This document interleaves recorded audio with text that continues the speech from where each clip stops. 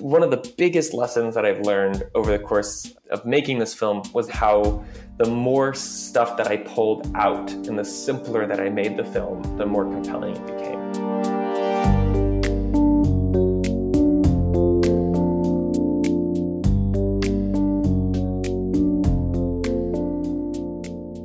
Welcome to Rough Cut. I'm Jenny Butler. And I'm Sky Dillon Robbins. Jenny, it's episode 22. Can't believe it. Yeah, it's crazy. Season 2 is almost over. It's 2020, and I feel like everything's just going by so quickly. And we just got done with Sundance, right? We've been hearing lots of updates. Lots of updates from our filmmaker friends. And don't you think it's just, I'm so excited for everyone that was a part of Sundance this year. Because it's such a crazy thing to make a film. Yes, 100%. You must just feel so justified. Oh yeah, the struggle is real, and everyone putting feels in that it. struggle and putting in that risk, and maybe getting one of those puffy jackets, and maybe getting definitely. I think that's a guarantee. Getting one of those puffy jackets, and that's really why people go. I think so. 120,000 people passing through Park City. I mean, you got to get something, right? Yeah, you got to get that's torture. But who do we have on today? Our guest today, his name is Luke Lorenson, and he premiered his film Midnight Family at Sundance last year. It got theatrical distribution in December. But I wanted to talk to him because I felt like he did a particularly brave thing by making this film. It's a verite film. It's shot in Mexico City. It's about a family that runs a private ambulance. And he shot it all himself using 2 cameras and only one type of lens.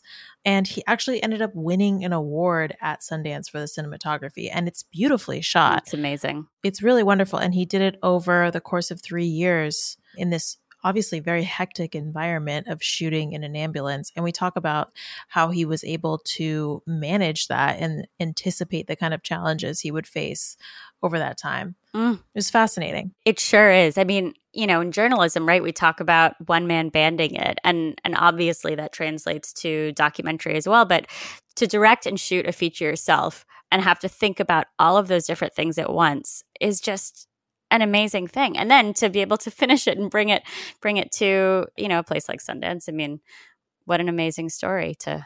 Yeah, it's incredible. Luke is now based in San Francisco. He called in and we talked about his journey on this film and what he's learned. And it was a fascinating conversation. Well, I can't wait for everyone to hear it. And then watch Midnight Family. Can we see it yet publicly? I believe it's out of theaters, but it's going to be streaming hopefully this spring. So stay tuned. All right, y'all. Yeah, stay tuned. And with that, Jenny, take it away. Let's hear the interview. This is Luke Lorenson, and you're listening to Rough Cut. Hey, I'm Stephanie Strauss. I'm a video producer, director, and sometimes shooter, and I'm here to tell you about MusicBed.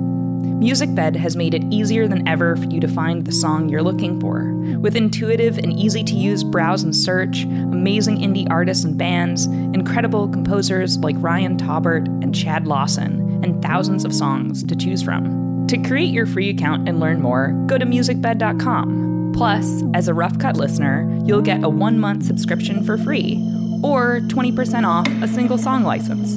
Just enter promo code ROUGHCUT when you check out.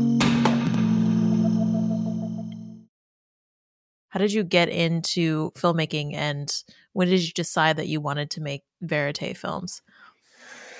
I started first making films when I was in like 4th or 5th grade. I was a really big skateboarder, and just the whole kind of culture and community of skateboarding is so intertwined with maybe not like necessarily filmmaking, but filming. So every kind of afternoon after school, my friends and I would go skate and we would film ourselves, and I would start to put together these montages of those kind of skate sessions. And then little by little started to just like find myself, fall in love with the process. And I started to kind of look to tell stories that weren't just skateboarding. There was like an eagerness in me to just kind of start making films. And I felt that the whole world of fiction filmmaking was just like really off limits. Like I just didn't have people around me that were acting. I didn't have people around me who were screenwriting, but like I did have a camera and I had ideas, and Docs just felt like this place where I could just kind of go off on my own and start making films. Why did you decide to go into Verite Docs specifically? Like, why were you interested in that? I just feel like it comes down to this really fundamental idea of showing and not telling. And I feel like there are so many documentaries that seem like they're put together because a filmmaker found like an amazing story, and then the filmmaking kind of came second. Yeah. And I tried to do it kind of the other way around, where I think about the filmmaking and I think about the types of scenes and the types of kind of visual language and approach that I want, and then find a story that can be told that way. And Verite is, scene-based storytelling. It's storytelling that's taking a viewer and putting them in the middle of a moment, and it's present tense and it's visceral. And I think when done well, really gives people, an experience that's close to life. And not every story can be told that way. And there's, obviously so many stories that need to be told in different ways. But for me, the process of giving viewers kind of a real experience in the moment is really special. You shot this film yourself. Can you talk about some of the challenges of being a one-person crew and shooting in like a chaotic environment like an ambulance? I mean, I'm sure there's a lot of challenges to talk about. Yeah, there are a lot of challenges, but there's also something really simple about being a one-person crew. I think like once you've kind of figured out the logistics and figured out the equipment, like there's this goal of getting to a place where it's all about kind of your relationship and your, not invisible presence, but you can kind of transcend the film crew experience. Like I've worked on other projects where I'll be like shooting a really intimate scene and like a production assistant will be in the background, like smoking a cigarette. And it's just like, you don't worry about the kind of apparatus that you've put together getting in the way. You can really try to transcend that. Have you seen crews get in the way and really like change the mood of something before? Yeah, definitely. If not, in multiple ways, not just like the physical logistics of moving a big crew around, but with the ambulance in Midnight Family, I was only responsible for myself. And I think that played out not just in a day-to-day kind of way of when I started and when I ended, but there were big emotional and ethical questions that I could be responsible for. And so I could know when to push and I could know when to kind of turn the camera off. And basing the film in kind of a firm set of ethics was really, really important and would have been tough to do with many people involved. You were shooting with 2 cameras. I mean, when you watch this film, it really looks like you have a full crew. Can you talk about your camera setup? Yeah, I shot with 2 cameras, not every night, but maybe half or like 2/3 of the time. And they were both Sony FS7s, and I would mount one on the hood of the ambulance, so it would film whoever is driving or sitting in the front. It was kind of just a locked off shot through the windshield. And then I had a second camera with me in the back of the ambulance, and that one was free to shoot all sorts of different stuff. And I had this kind of like start and stop cable from the hood mounted camera that would go into the back of the ambulance, so I could turn that one on and off. But just like, the radiator in the ambulance leaked. So like every couple hours I would have to take that whole rig off so they could put water into the radiator, and it would take like about half an hour to put it back on. And just like the amount of just like duct tape and like ratchet straps and things that went into getting that camera to kind of feel locked down was it took weeks, honestly, to figure it all out. What did the Ochoa family say? Were they concerned that that was going to kind of get in the way of their work? And also, just as a patient, being in an ambulance is kind of a private thing, and having cameras around, I'm sure, just raised some concerns. Yeah, I mean, there's a lot of different layers to that question. I think, I shot in the ambulance for maybe 100 nights, and there was only one night in that whole experience where someone other than the Ochoa family got into the front of the ambulance. And that happened in the first week that I was with them. And I ended up filming what is the last scene in the film, which for those of you who have seen it is this incredibly overwhelming situation. And it, was a moment where the camera was rolling and the mother of a really critical patient gets in the front of the ambulance, and I filmed the journey from the accident to the hospital. And I had set the camera up on the hood as my only camera for that night. And this was a moment where I was just trying to get a sense of what being in this ambulance would be like. And I kind of, had assumed that one hood mounted camera would only be filming, the driver and the EMTs, but was wrong in that moment. And felt really uncomfortable with how that whole night had kind of gone down and how it had been filmed. And I almost deleted this footage the next day, but kind of held on to it and thought about it, and eventually showed it to an old film professor of mine who encouraged me to go and find that mother.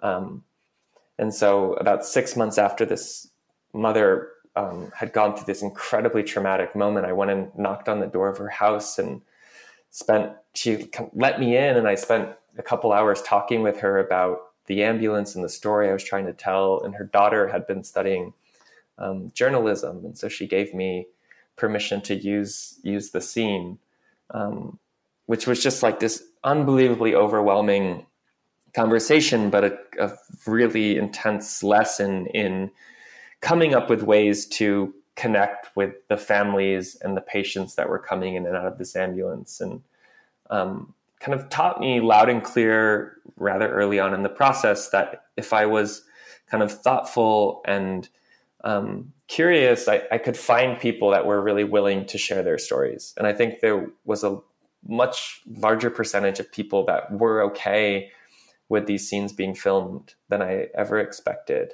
So going back to your kind of question about being a one-person crew, there were a lot of really important ways in which I needed to be totally out of the way. And I thought a lot about that. And I think came up with the places that I could be and the places that I couldn't be. And, the moments in which I just needed to turn the camera off, even if a scene felt compelling or felt like it was the right scene for the film, but not the right thing ethically or just emotionally.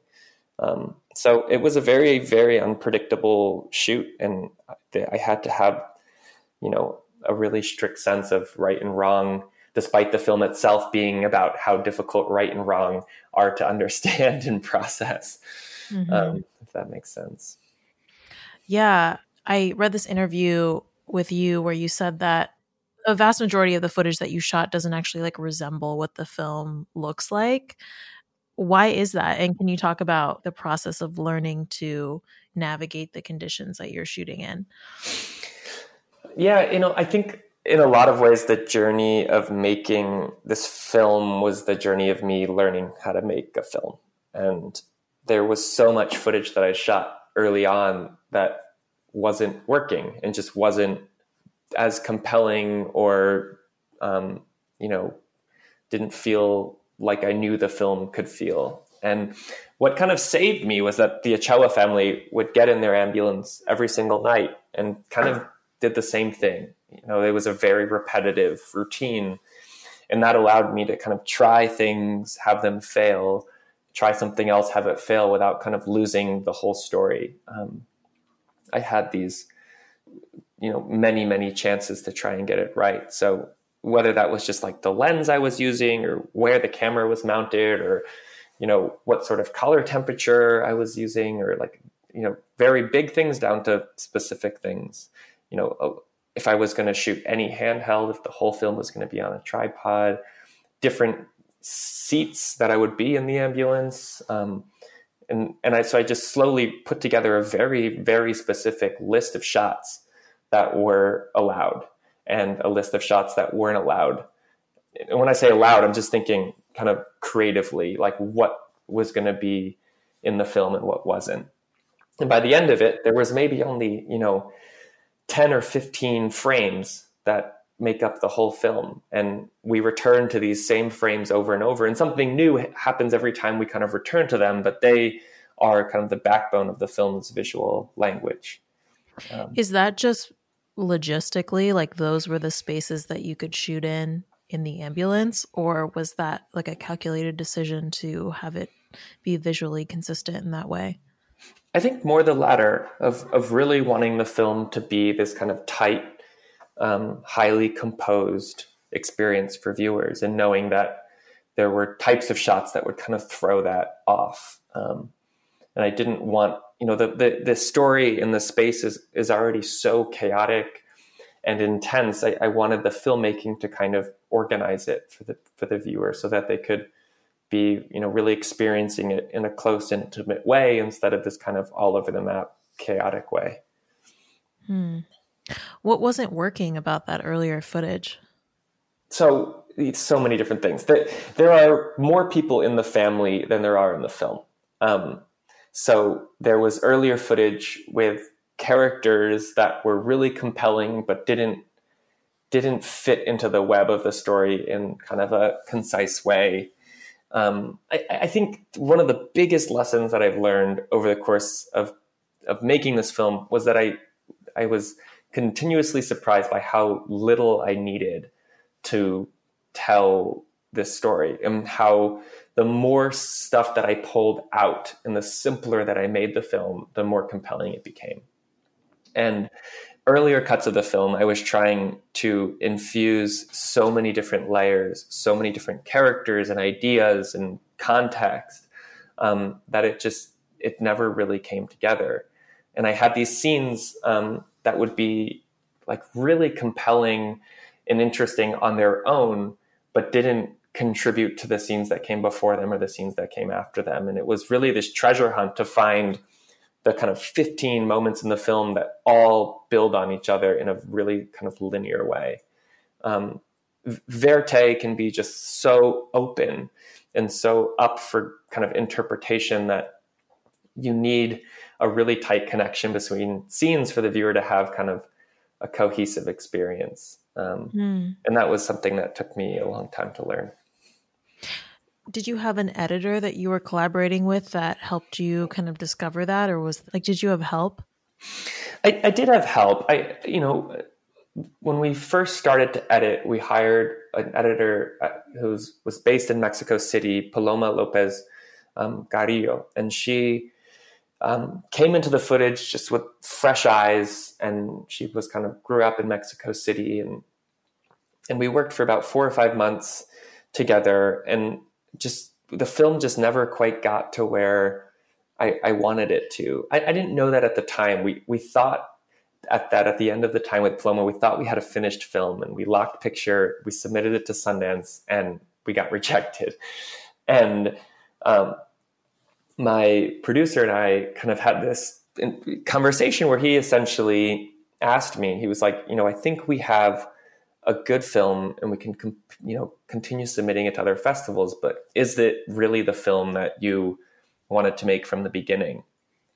And we ultimately decided that we were going to kind of pull all of our festival submissions and keep working. And the first step to that was going back to the Ochoas to keep shooting. And in the kind of 2-week shoot that I went back to do, I ended up shooting about 75% of what you see in the final film. Wow. What wasn't working about that first film? I mean, was it what you just described, where it was kind of going in too many directions?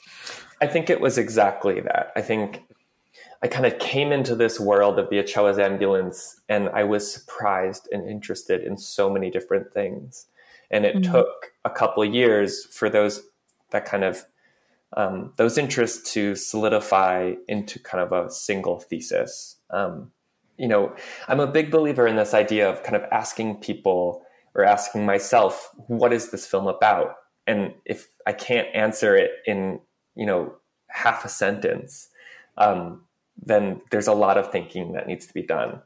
I just, an 80 to 90-minute experience is so quick and so concise, at least with this type of film, that it took me a couple of years to be able to answer that question. And the moment that I could then think about how every scene in the film contributed to kind of this one single idea, that was the moment when the film finally started to work. So there were probably a lot of different thematic directions you could have gone in with this one family and this one story. How did you settle on this one avenue to go down? Was it just most interesting to you, or? Yeah, I knew from really early on that I wanted the film to explore some of the ethical ambiguity and complexities of this family business. The basic story is a family in Mexico City that runs a for-profit ambulance, and you kind of see throughout the film how their need to kind of put food on the table, in a way, comes into conflict with their ability to treat people properly. And you see money kind of getting in the way of care being delivered the way you might hope it could be. So I knew from early on that I wanted to explore that, but there are just so many different ways in which ethical lines and ethical complexity comes into the work. And it ultimately came down to figuring out what the most intense example of that is and kind of focusing on that. So for me, that was the way in which they work with private hospitals. I felt like that was the most kind of glaring and clear example of how finances and a need to keep this business afloat affected the treatment of patients. And so each accident in the film kind of sets up the next accident, and it all builds to a place where in the last accident, it all kind of comes to a breaking point.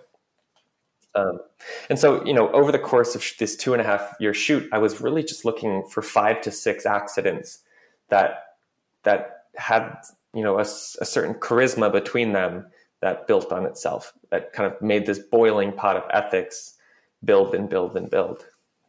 But at the same time, I needed, the same 17-year-old in the family to be at the center of each of those scenes, which wasn't always obvious. I needed the father to also be there. There were just like all of these different layers that needed to happen for the scene to be usable in the way that I wanted. Yeah, it needed the characters that you settled on and to tie into this theme that you were going for. Right. And yeah. Like a really good scene operates on multiple levels, right? It's like, it's not just moving a story forward. It's telling you something new about the character, potentially also something about the context. And it's also, emotionally engaging.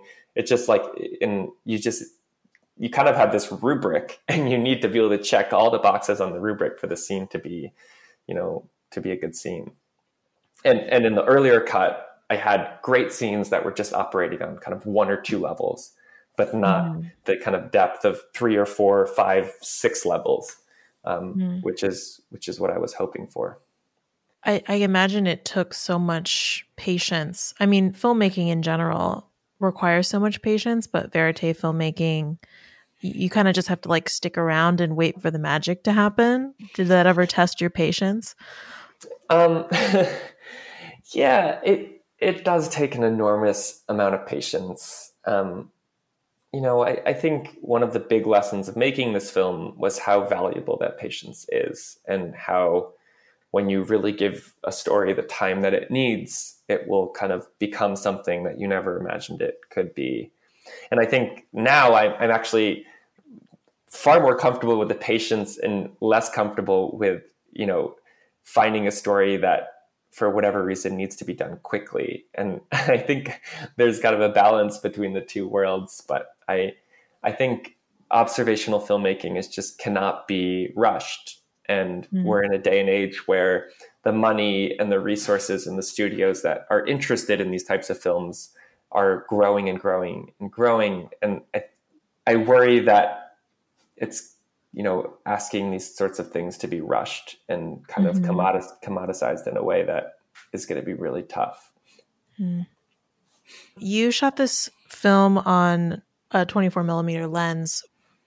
Was it ever frustrating to not be able to zoom? I mean, especially in these moments where, it's very fast paced. It may not be appropriate to get physically close to the action in an ambulance, or you may not have time. Yeah. And, it's a good question. And I think I'm kind of getting geared up for another film, and I'm thinking about this a lot. Not being able to zoom in on something forced me to think a bit more actively about why a shot needed to be what it was. And if I needed a close-up, I would have to physically get there. And that was important. I think it added this extra step into the types of shots that were going to be allowed in the film. So, if I wanted to get closer to a patient, which only happens a few times in the film, I would have to that would be a really kind of intense moment, and it would be really intense for the viewers as well. Zooming in, it's kind of a crutch in a way. It lets you get shots that in some ways aren't real. The camera is doing something with, kind of this magnification of a moment, but it's not replicating a human experience of closeness and intimacy. And that comes across, I think when you kind of zoom in on something, it magnifies it, but it still feels kind of far away. And I wanted to avoid that. I wanted to push myself to physically participate in every shot in the same way and be equally close all the time, which definitely posed challenges. I missed a lot of stuff because I couldn't zoom in, but it ultimately, I think, gave the film a very cohesive look. You were saying that, there are a lot of advantages to shooting on your own, just in terms of access and intimacy. Did you ever wish that you had a creative collaborator with you to shoot ideas off of? Or so I did have my producer, Kellen Quinn, is someone who is involved in every single decision of this film. In terms of on set, it's a really tough question. I think there are times when I just want to go into my cocoon and not listen to anybody and just respond to my own instincts. And sometimes that produces really good work. But then sometimes I really need people around me to push me in different directions for that to happen. So there were different phases in Midnight Family where collaboration versus isolation. And after I came back from that last shoot that I was telling you about, where I shot about 75% of the film, I then went down to edit and didn't really talk to anybody for 2 to 3 months. And I just cut entirely on my own. And I think that's because we had gone through this really difficult period before that shoot where there were so many people weighing in. I was working with Paloma and Kellen, and we had these other producers, and there were just all of these ideas getting thrown around, and we were trying to incorporate all of them into the film, and it was just kind of crumbling. And so I came back from that last shoot and I was like, I know what this film needs to be about, and I just need to kind of go into my own space and try to make it work. And I didn't know if it was going to, but I needed to try. And that, ultimately ended up being the most productive 3 months of the whole film. Well, it's such a wonderful film. So thank you so much for doing this, Luke. Yeah, I really appreciate it. Thanks so much for listening.